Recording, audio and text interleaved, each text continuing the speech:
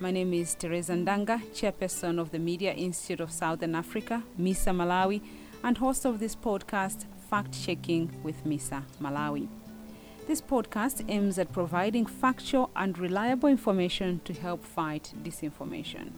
In this episode, are some of the COVID-19 vaccines more effective than others? Is the Astrazeneca vaccine, for instance, that we get in Malawi, of the same effectiveness as the one being given out in developed countries?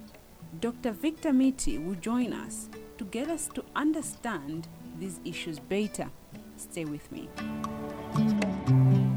There are various types of COVID-19 vaccines that are being given out.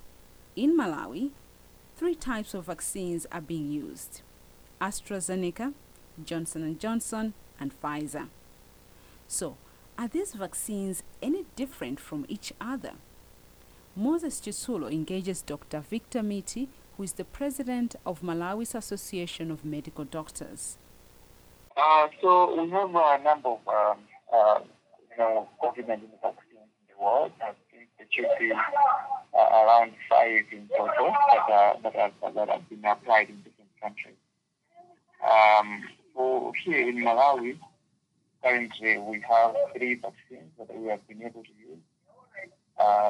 These include Johnson & Johnson, Pfizer, as well as Astrazeneca. But there are also Moderna and other type of vaccines that have been manufactured in China and Russia that have not been widely used across the globe.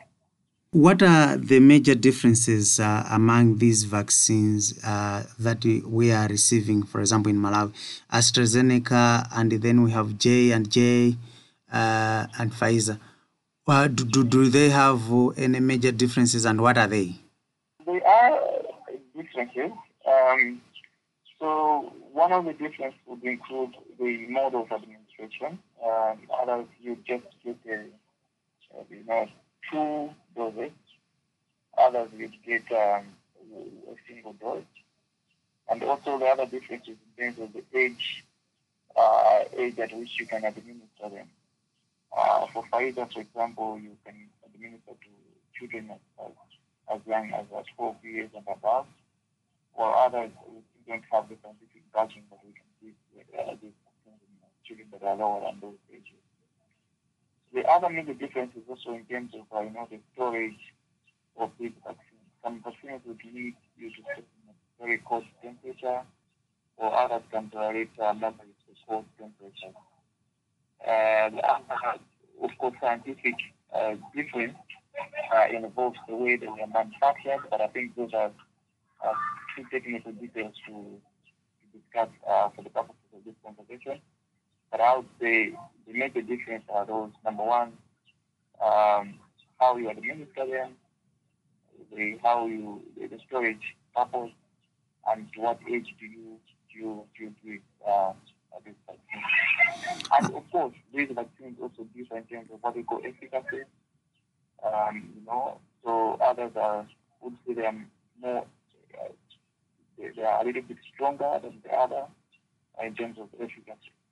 So those would constitute the major difference. So does that matter in terms of people who are receiving the vaccines, in terms of the efficacy levels? Does that matter in terms of the effectiveness of these vaccines? Well, there are 2 answers to that. One would say yes, it matters. One of those argue to say maybe it doesn't really matter. So why does it matter? It matters especially when you, for instance, if you have a vaccine that has an efficacy of 95%, it means the chances of you being protected from the disease is even higher than the vaccine that has no efficacy.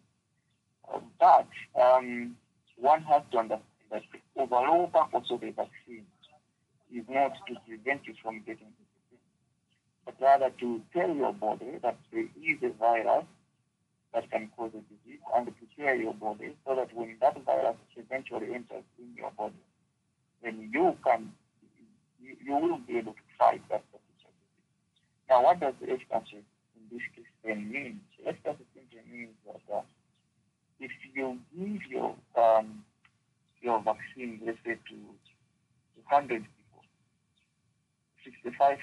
65% of them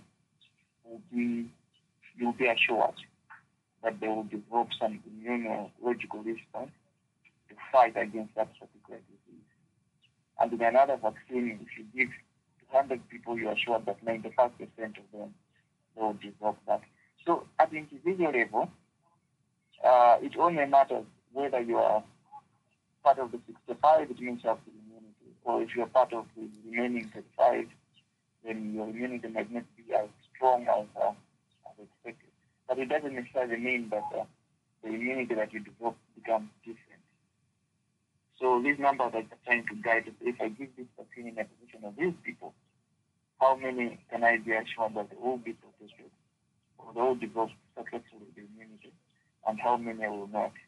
But in as far as getting it, once you get it, once you've developed the immunity is almost the same, and you will all be protected. We also wanted to understand if the Astrazeneca vaccine that is given out in countries like Malawi similar to the one that is given out in developed countries. You should recall that the Astrazeneca was produced in Africa, and India they're just using the same formula, and it is that formula that is being now used to manufacture this vaccine. So the point here is that it is the same AstraZeneca. The only difference is that it has been manufactured in India, the other one is manufactured in the UK. But the formula used to manufacture that vaccine, the process is the same. So that would be the answer to that. So it's the same, only manufactured in different countries. So in terms of the efficacy and everything that follows, then remains the same. Others are of the view that maybe Africa may be just a dumping ground for ineffective vaccine. What may be your say on that? No, Africa is not a dumping ground. You should remember that Africa was actually begging these Western countries to give us more vaccine. What does that tell us? It tells us that this vaccine is highly demanded, and most of the Western countries wanted to have this vaccine for themselves. There are countries that even ordered four vaccines to the individual from the manufacturer, meaning that even if the manufacturer were to produce enough vaccine, it was meant to be going into those countries. But it took the initiative of World Health Organizations and other organizations to roll and to fight for the provision of these vaccines even to the countries. So it doesn't make sense to say that the vaccine is coming here to be done here. Actually, there are people that are working hard to make sure that this vaccine should be coming into countries like ours. If it was the dumping ground, I think people wouldn't have been struggling to convince the manufacturers, to convince other well-wishers to buy these vaccines for us. The voice of Dr. Victor Mithi disputing reports that our AstraZeneca vaccine is different or less effective from that which is given out in developed countries. Earlier, you heard Dr. Mithi talk about the efficacy differences in different types of vaccines. It is our hope that this information helps you make the right decision to get vaccinated, and where you want to make a choice, which type of the vaccine to receive. Protect yourself and, of course, protect your loved ones. Many thanks to my colleague Moses Chitsulo. In the next episode, Moses will be finding out from Malawi's Ministry of Health if the vaccination drive is having any positive impact on the fight against the COVID-19 pandemic in the country. Join me again next time. I'm your host, Teresa Ndanga. Thanks for listening.